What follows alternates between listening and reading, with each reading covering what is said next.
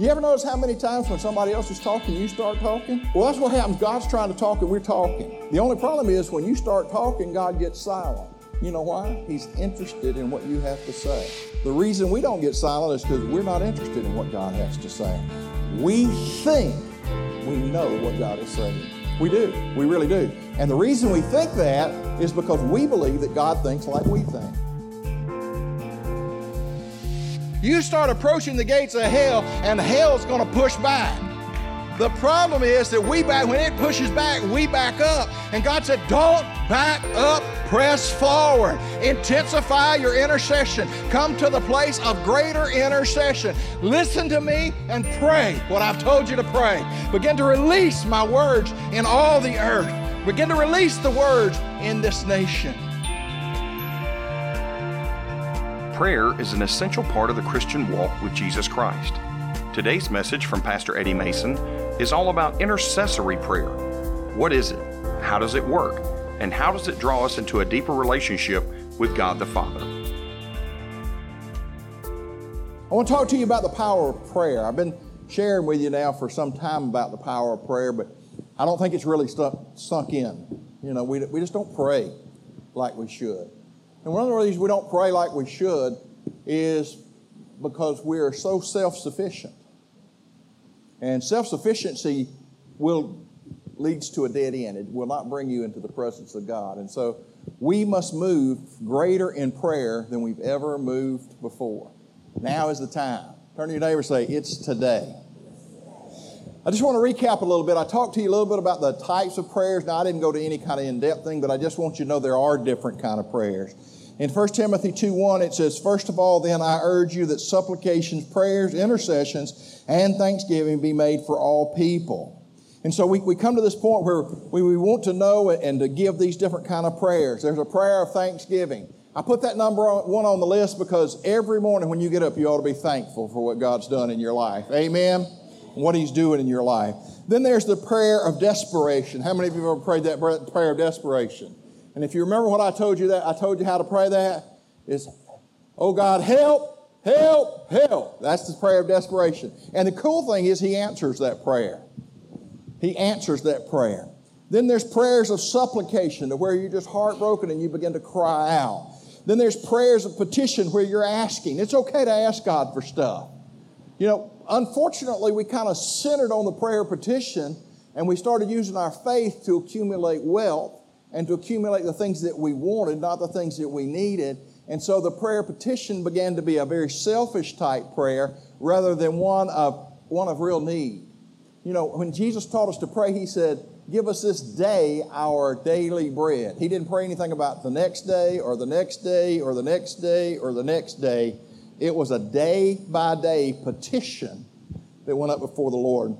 I'm not going to preach on that. Imprecatory prayers, that's when you either pray for somebody to die or turn them over to Satan for the destruction of the flesh.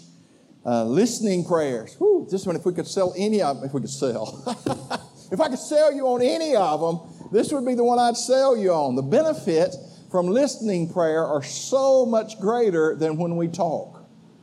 You know, we'd be a whole lot better off if we listen more than we talk. But we're geared to talk in America, aren't we? We like talking. It's funny sometimes when we go to lunch, I'm not much of a talker. Oh, let me try that again. I'm not much of a talker. Y'all are missing it, but anyway. But at lunch, it's a pretty interesting thing, especially when Judy, Joni, and Herman are with you.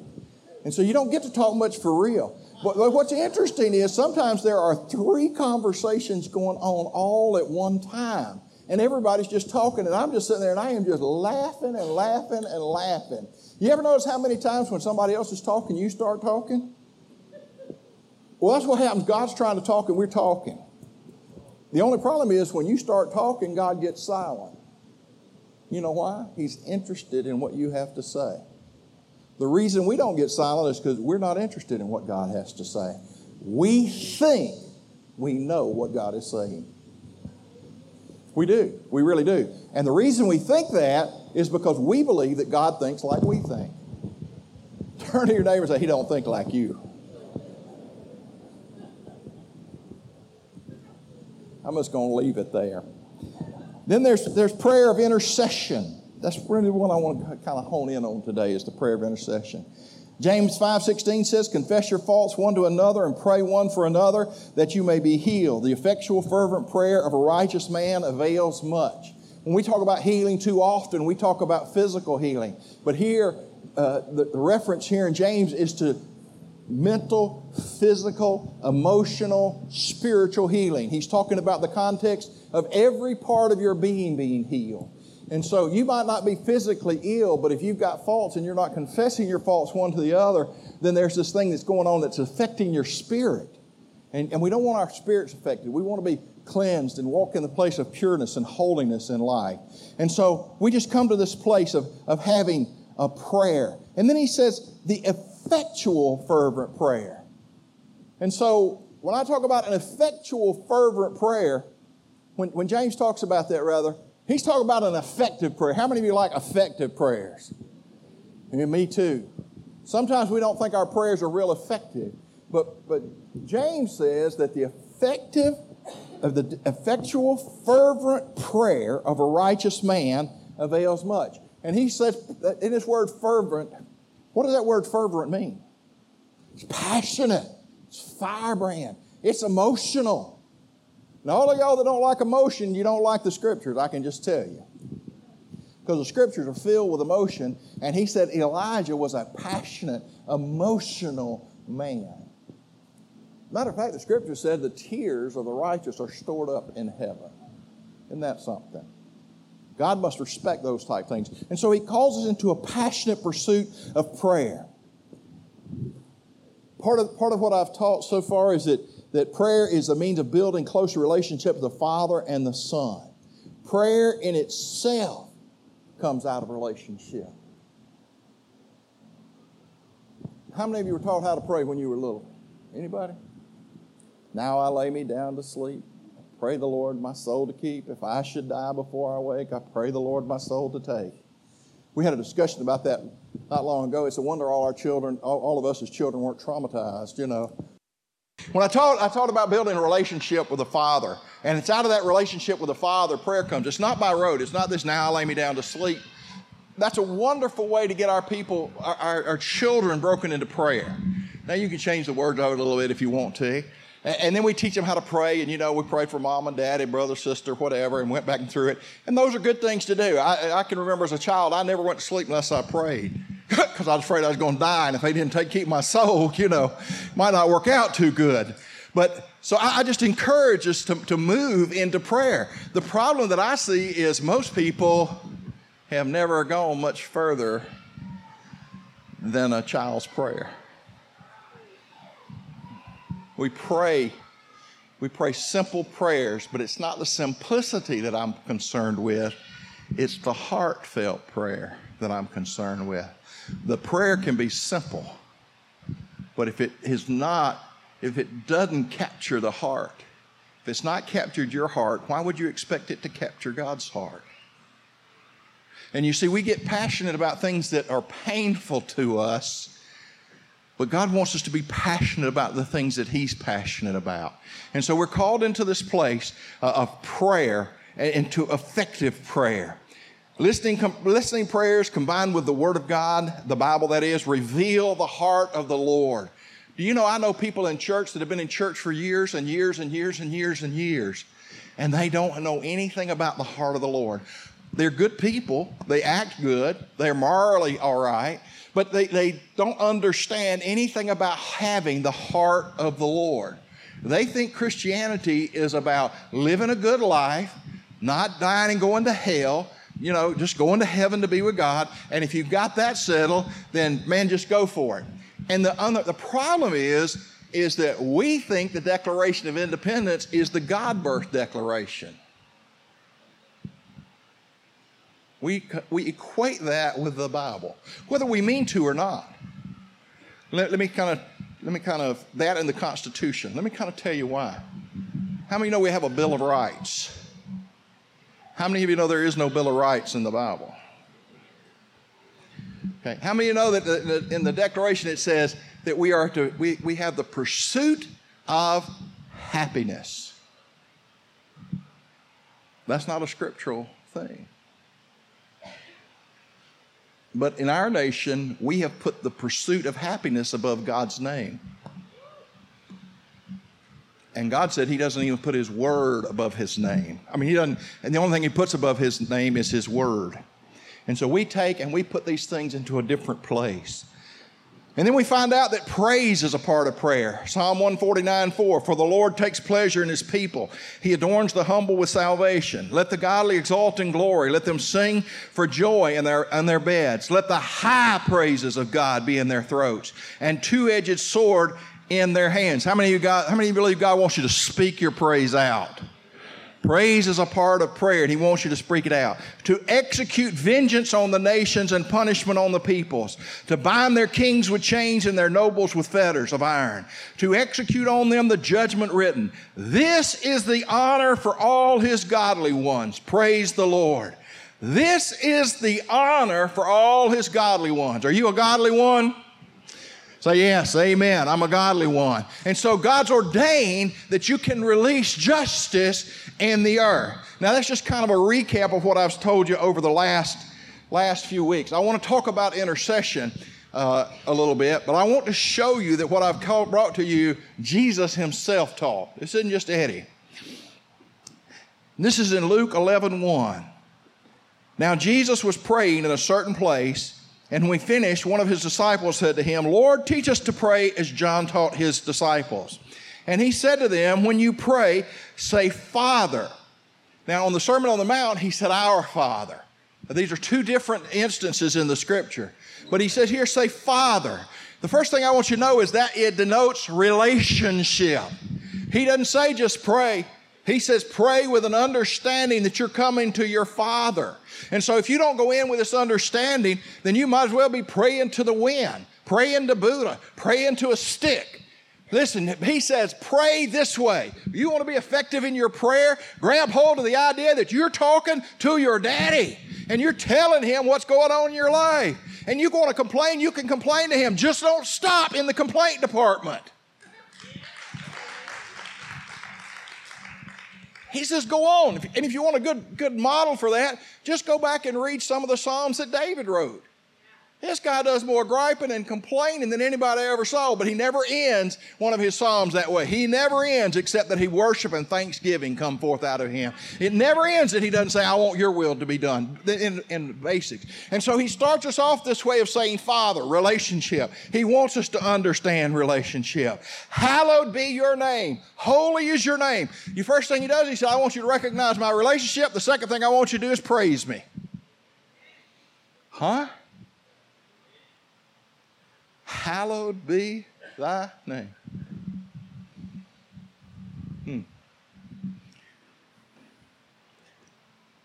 I had a guy come up to me and he said he knew God's name. I said, what is it? He said, Howard. I said, Howard. He said, you know in the model prayer, Howard be thy name. It's not Howard. I asked my kids in the Disciples of Jesus class the other night, how many names does God have? Any of y'all got any idea how many names God has? Minimum 365. That's you can go hallowed be thy name and take one every day for an entire year and never exhaust. And I want you to know there's more than that. But there's 365 of them. And so he said, hallowed be thy name, holy, set apart. Father, I just want to recognize first our relationship. I'm coming to you as my daddy. I'm coming to you understanding that you have the wisdom and the authority and the knowledge that I need imparted into me. I'm here to listen. Wouldn't that be a novel approach? But that's the way Jesus was teaching them how to pray. And then he says, now I want to praise your name, Father. I want to thank you that you're the healer. I want to thank you that you're the deliverer. I want to thank you that you are the provider. I want to thank you that you are my salvation. I want to thank you that your love is a banner over me. I want to thank you that you are the El Shaddai, that you are the great God of all gods. There is no God that even compares to you. Holy, holy is your name. There's none like you. So he says, first recognize relationship, second recognize praise. What did the psalmist tell us about praise? He says, praise is the way we execute vengeance on the nations.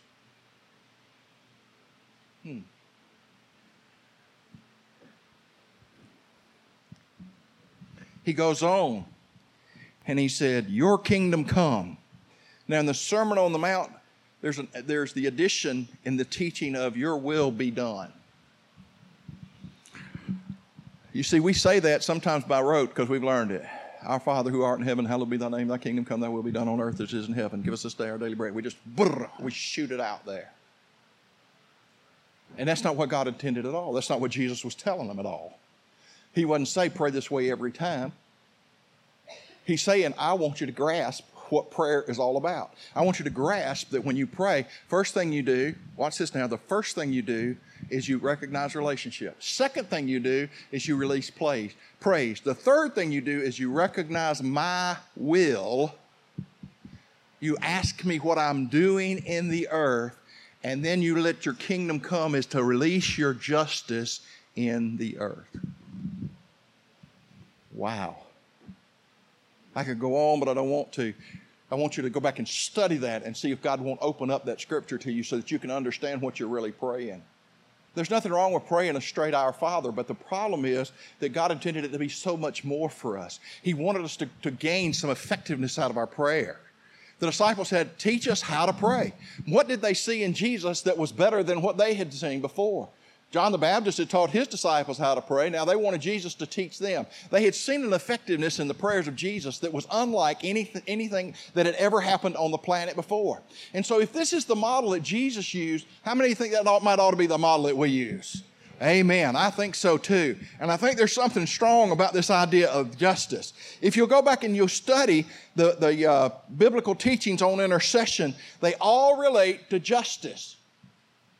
They all relate to justice. In Ezekiel 22:30, this is one of our main scriptures for intercession, and this is really what I want to hone in on today. It said, and I sought for a man among them who should build up the wall and stand in the breach before me for the land, that I should not destroy it. But I found none. Turn to your neighbor and say, he found none. Ooh.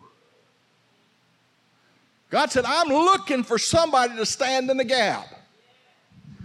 Now, you know what happens is there's a gap in a wall, and so the man decides to take up that position. And why is he taking that position? To protect everything that's on the inside of that wall. Do you understand that is a suicide mission? The man that stands in the gap says, take my life and spare the others. He said, I looked for a man to stand in the gap, but I couldn't find one. And so he goes on, he said, therefore I have poured out my indignation upon them. I have consumed them with the fire of my wrath. I have returned their way upon their head, declares the Lord God. There wasn't a man that would stand in the gap. Turn to your neighbor and say, God found him. You know who it is? His name is Jesus. Jesus is the one that stood in the gap. Jesus is the one that said, I will be the one that takes all the wrath of God. I'll be the one that takes all the punishment for sin. I'll be the one that takes the death nail so that you don't have to die, that you can live eternally with me. Jesus said, I am to be exalted. God said, he is the primary intercessor in all of the earth. It's Jesus Christ. He stands, he sits at the right hand of God the Father Almighty, making intercession for who? For me. Oh, maybe you might also say me. Come on. Yeah, me. He's making intercession for me. Why is he interceding for me? Because he's placed me in a strategic time. He's put me in a strategic place, and he's called me to bring him glory in the earth. How about you? Come on, say yes. Shake your head. Yes. See, most of us don't know that. We've not taken ownership of that. And when you don't take ownership of that, you cannot fulfill what God's called you to be. So we have to take ownership of the fact that God has recognized me, that Jesus has saved me, that I am no longer a creation of the earth. Heaven is my home. This is a sojourning place. And my sole purpose for being here is not to accumulate all the wealth I can accumulate, but my sole purpose for being here is to bring glory and honor and praise to Jesus. Amen. Now, if you accumulate wealth along the way, that's fine. Share a little with me. Amen. There's nothing wrong with wealth, folks. I'm not saying that. But when wealth becomes the pursuit rather than the heart of God, something is out of order. Well, all these rich people. No, let me tell you something. There's a bunch of poor people that they lust after money. They're jealous for money. They want some money so bad it consumes their every thought. That's my little sidetrack there. I'm sorry. He said, having found no one, I had to pour out my wrath. Now I found somebody. Now he turns to me and he said, will you stand in the gap? Will you stand in the gap? Who am I going to stand in the gap for? Are you standing in the gap for your family? Will you take a bullet for your babies? Will you take a bullet for your wife? People say, yeah. Oh, Nick Allen one time, he said, dying would be easy. But dying to self, and that means putting their welfare above my welfare, is very, very difficult. Jesus at no time ever put his welfare above the welfare of Israel or us. And we're called to emulate Jesus in the earth, aren't we? And so we have to move out of this place of being selfish and self-centered. We have to move into the place of being, God, I want to lay down my life for you. I want to lay down my life for my family. I want to lay down my life for my friends. I want to lay down my life for the nation. I want to lay down my life for the nations of the earth. We get so consumed. There was a bumper sticker out a long time ago that said, he who dies with the most toys wins. One of the things that has happened in our nation is that there are fewer and fewer people that want to leave an inheritance to their children. My daddy came to me one time not long ago, and he said, Eddie, I've spent most of my money. I said, well, I hope so. You've been spending it for 40 years now.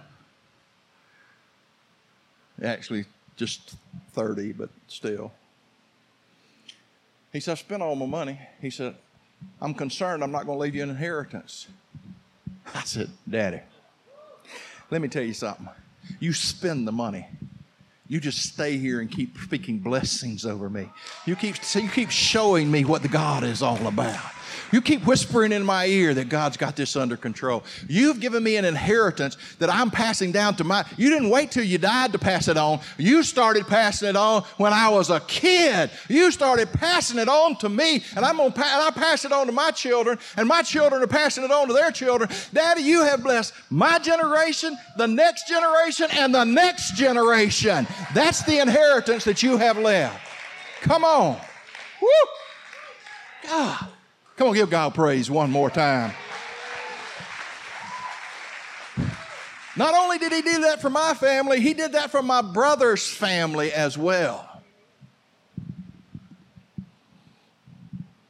Come on. Intercession, standing in the gap. Standing in the gap. Right now, our youth need us to stand in the gap. Man, they're striving for it. They're reaching for it. I love to see them when they're up here worshiping. I love it when they come up here and preach, when you guys do that. I love it when they do those things. Why? Because they're striving for that place that God has called them to. And listen, we need to be their greatest supporters. We need to be there and standing in the gap for them, because they face trials, things that you and I never even thought existed. It just didn't happen. Those things that they are tempted with. When I was born, you know what the number one offense in school was? Spitballs. Can you imagine? Nowadays, they take spitballs, put tacks in them, and call them yellow jackets. That's right, isn't it? Mm-hmm. They take spitballs, put thumbtacks in them, and shoot them with rubber bands. And it hurts. I know. I've been hit with one. I was foolish enough to ask the question, what's it all about? And so they showed me what it was all about. told me, they showed me. Amen. And so here we go. We want to stand in the gap for our youth. We want to be intercessors for our youth. But it's not enough to be intercessors for our youth. We need to be intercessors for this nation. This nation is in an upheaval unlike anything it's ever been in before. And I don't care whether you blame the Republicans or the Democrats. I don't care who you blame for the mess we're in. I'm going to tell you who's to blame. It's Satan. Our battle is not against flesh and blood. It's against the principalities, powers, and rulers of darkness in high places. And so our intercession should not be political. Our intercession should be for the release and the salvation, the restoration, salvation of our nation based in revival in the heart of God. Don't you know that the Antichrist will come saying peace, peace, and there will be a peace? And people want peace so bad that they're willing to sacrifice everything they've got just to have peace, but they're not willing to go to a place of intercession, because when you start interceding, the whole earth begins to get shaken. Things start getting disrupted. The whole earth begins to shake and tremble. Why? Because number one, God's releasing His power and the enemy is resisting His power.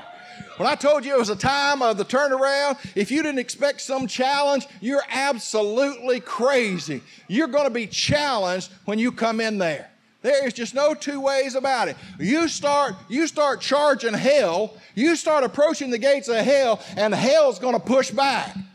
The problem is that when it pushes back, we back up. And God said, don't back up, press forward. Intensify your intercession. Come to the place of greater intercession. Listen to me and pray what I've told you to pray. Begin to release my words in all the earth. Begin to release the words in this nation. Eddie, do you believe that our prayers can shake a nation? Not only do I believe it, Scripture backs it up. It's not something that's optional, it's expected. Not if you pray, when you pray. That's what he says.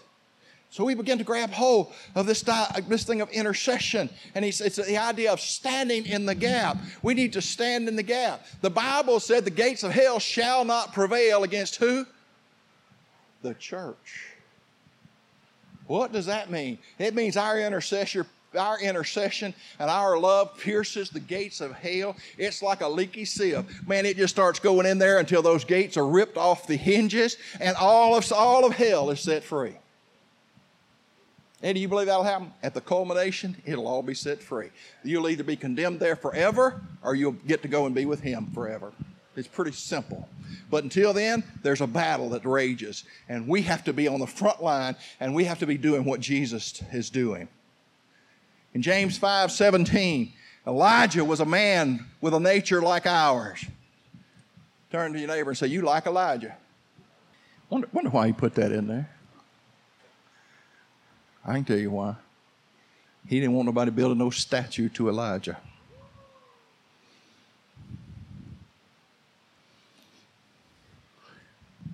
We tend to elevate people to a place of worship rather than worshiping the one that needs to be worshiped.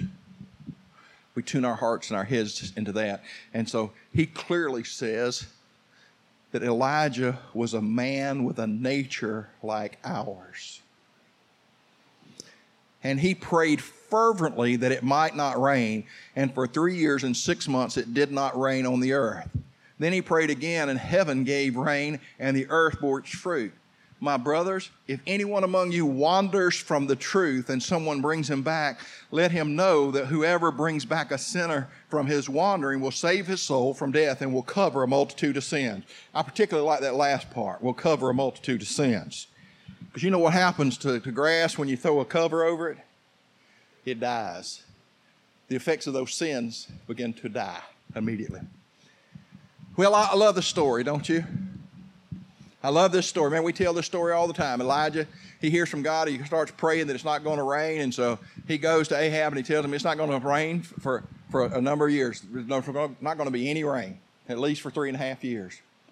And then at the end of 3.5 years, God tells him, he said, go tell Ahab that it's going to rain. So Elijah goes and he prays, and then he goes and he tells Ahab, he said, it's fixing to rain. Man, we get all excited because we see that Elijah was a man that spoke to the rain and he stopped it, and then he spoke again to the rain and he released it. Man, that's incredible. And we get all jazzed about the fact that a man could speak to the rain and it could stop, or not speak to the rain and not stop, and we miss the point of the story. The story's about the drought. Why would God invoke a drought? Why would he want to do that? If you don't read the rest of that, you will miss the point. He says, my brothers, if anyone among you wanders from the truth and someone brings him back, let him know that whoever brings back a sinner from his wanderings will save his soul from death and will cover a multitude of sins. You see, the drought wasn't about just putting God's power on display. The drought was to prod people to repent. If what's happening in our nation right now doesn't prod us into repentance, then it will just have to increase. God is calling his church to a place of repentance. And so when we're called into this place of repentance, he sent this drought to reveal their hearts. He sent the drought to awaken them to their spiritual bankruptcy. They didn't know God anymore. We see a man in Elijah whose concern for Israel was so great that he didn't care if they suffered in the natural as long as it led to spiritual revival. I told you before you started this, you don't think like God thinks. God would let a people suffer. He did. Not just once, many times. Why? Because there needed to be repentance. The nation needed to be turned back over. It wasn't just an individual. It was a nation that needed to come back to God, to come into this place of repentance, to come into this place of standing strong in God. And so he said, I want to awaken them. He said, I don't care. Do whatever you have to do. I've told the story before. You know, I've had parents bring children to me, and I'm saying, okay, now I'm going to pray God do whatever he wants to. And their first question is, well, what's God going to do? Amen. Whatever it takes. Whatever it takes. Listen, as soon as I can give this testimony, I want to give it to you. But I'm in the midst of a situation that I'm just watching what God wants to do. I want to fix it. Actually, I'm in the midst of two situations. I want to fix it. And every time I get ready to fix it, God said, take your hands off of it. Take your hands off of it. Take your hands off of it. Turn to your neighbor and say, take your hands off of it. Either you'll do it or God will do it, but it's not going to be both. If you want to do it, God will back off. Am I making sense to you today? Amen. The text in James doesn't say he prayed, but he prayed earnestly. He was so moved by the sinfulness of the nation that he earnestly asked God to do whatever it takes to get his people's attention. You see, we keep praying, God, would you restore it back? Would you restore it back? I will tell you what, our memory is faulty. Let me explain. When I first moved to McDonough, which was decades ago, I'm riding in the city of McDonough, good old McDonough. It's a great place to raise your children. And right there in the center, right around the square, were these guys wearing white capes and hoods. The KKK was recruiting children. You want to go back to that? You think that was the day? Come on. Too much worldly thinking. Too much worldly thinking. God wants a better day for this nation. He wants a better day for the people of God. He wants a day of true revival and true repentance. You see, there was an unusual thing that happened in the Welch Revival. When the Welch Revival broke out, there were 30,000 people a week getting saved. It got so important that the policemen could come to the service because they didn't have anybody in jail. The pubs had to close down because nobody was drinking. The betting parlors closed down because nobody was placing bets. And the major league sports of the time quit operating because nobody was coming to see them. Now you think I'm lying to you, go read about it. Now folks, that's revival. That is revival. You also need to read what happened to revival, because it did end. We're called into this place. What was Israel doing that was so heinous that God would want a man to stand in the gap and pray down a drought? Pray up a drought. Maybe that's a better way to say it. What was going on? Turn to your neighbor and say, Baal worship. Say it again, Baal worship. Aren't you glad we don't worship Baal in this nation? Amen. You know what Baal worship is? Child sacrifice. Uh-oh. Millions of children have been sacrificed for convenience. Wait, that's Baal worship. Yeah, that's this nation too. Sexual immorality. Both heterosexual and homosexual immorality was going on. That was the pillar of Baal worship. And pantheism. The idea that the creation should be worshiped over the Creator. I read this and so I just wrote it down. The pantheistic worship of Mother Earth has been substituted in name only for radical environmentalism.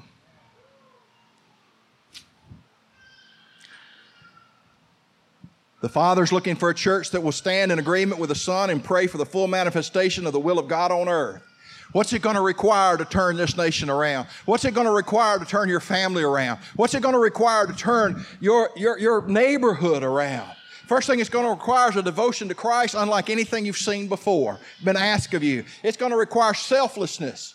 He says to deny yourself, take up your cross, follow Him, put other people's needs above your needs.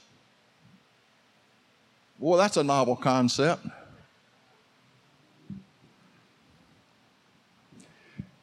You got to want the will of God as bad as you got to want it as bad as Jesus wanted the will of God to be done.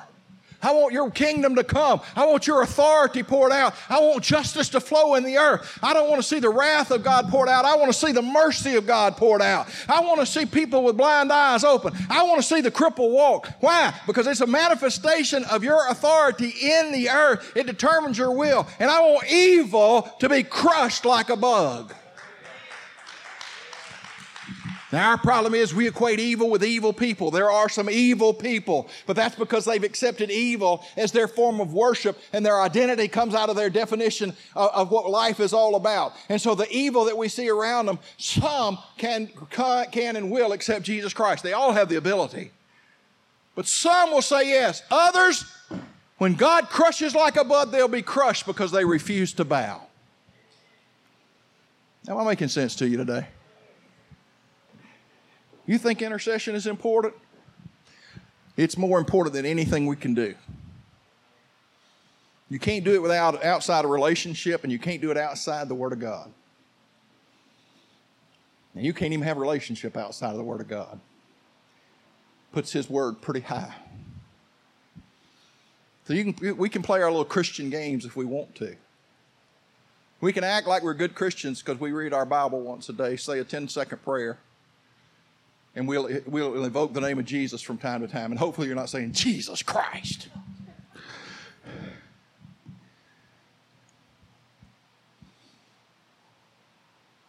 If you're doing that, you might as well say GD. It's the same thing. No. First thing I got to do, God, I want to love you. That's the first prayer. Well, I love Him. Really? You're in constant communion with Him. You're constantly praying.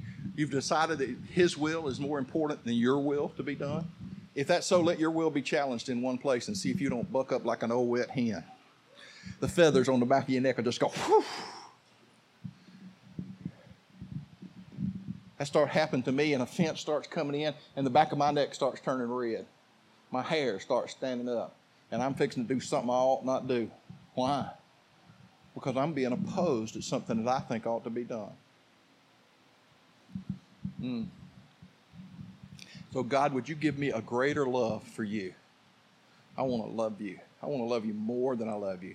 I want my life devoted to you, but Lord, I know I can't do that. Holy Spirit, would you just open up my heart and give me a desperation of love and passion for God?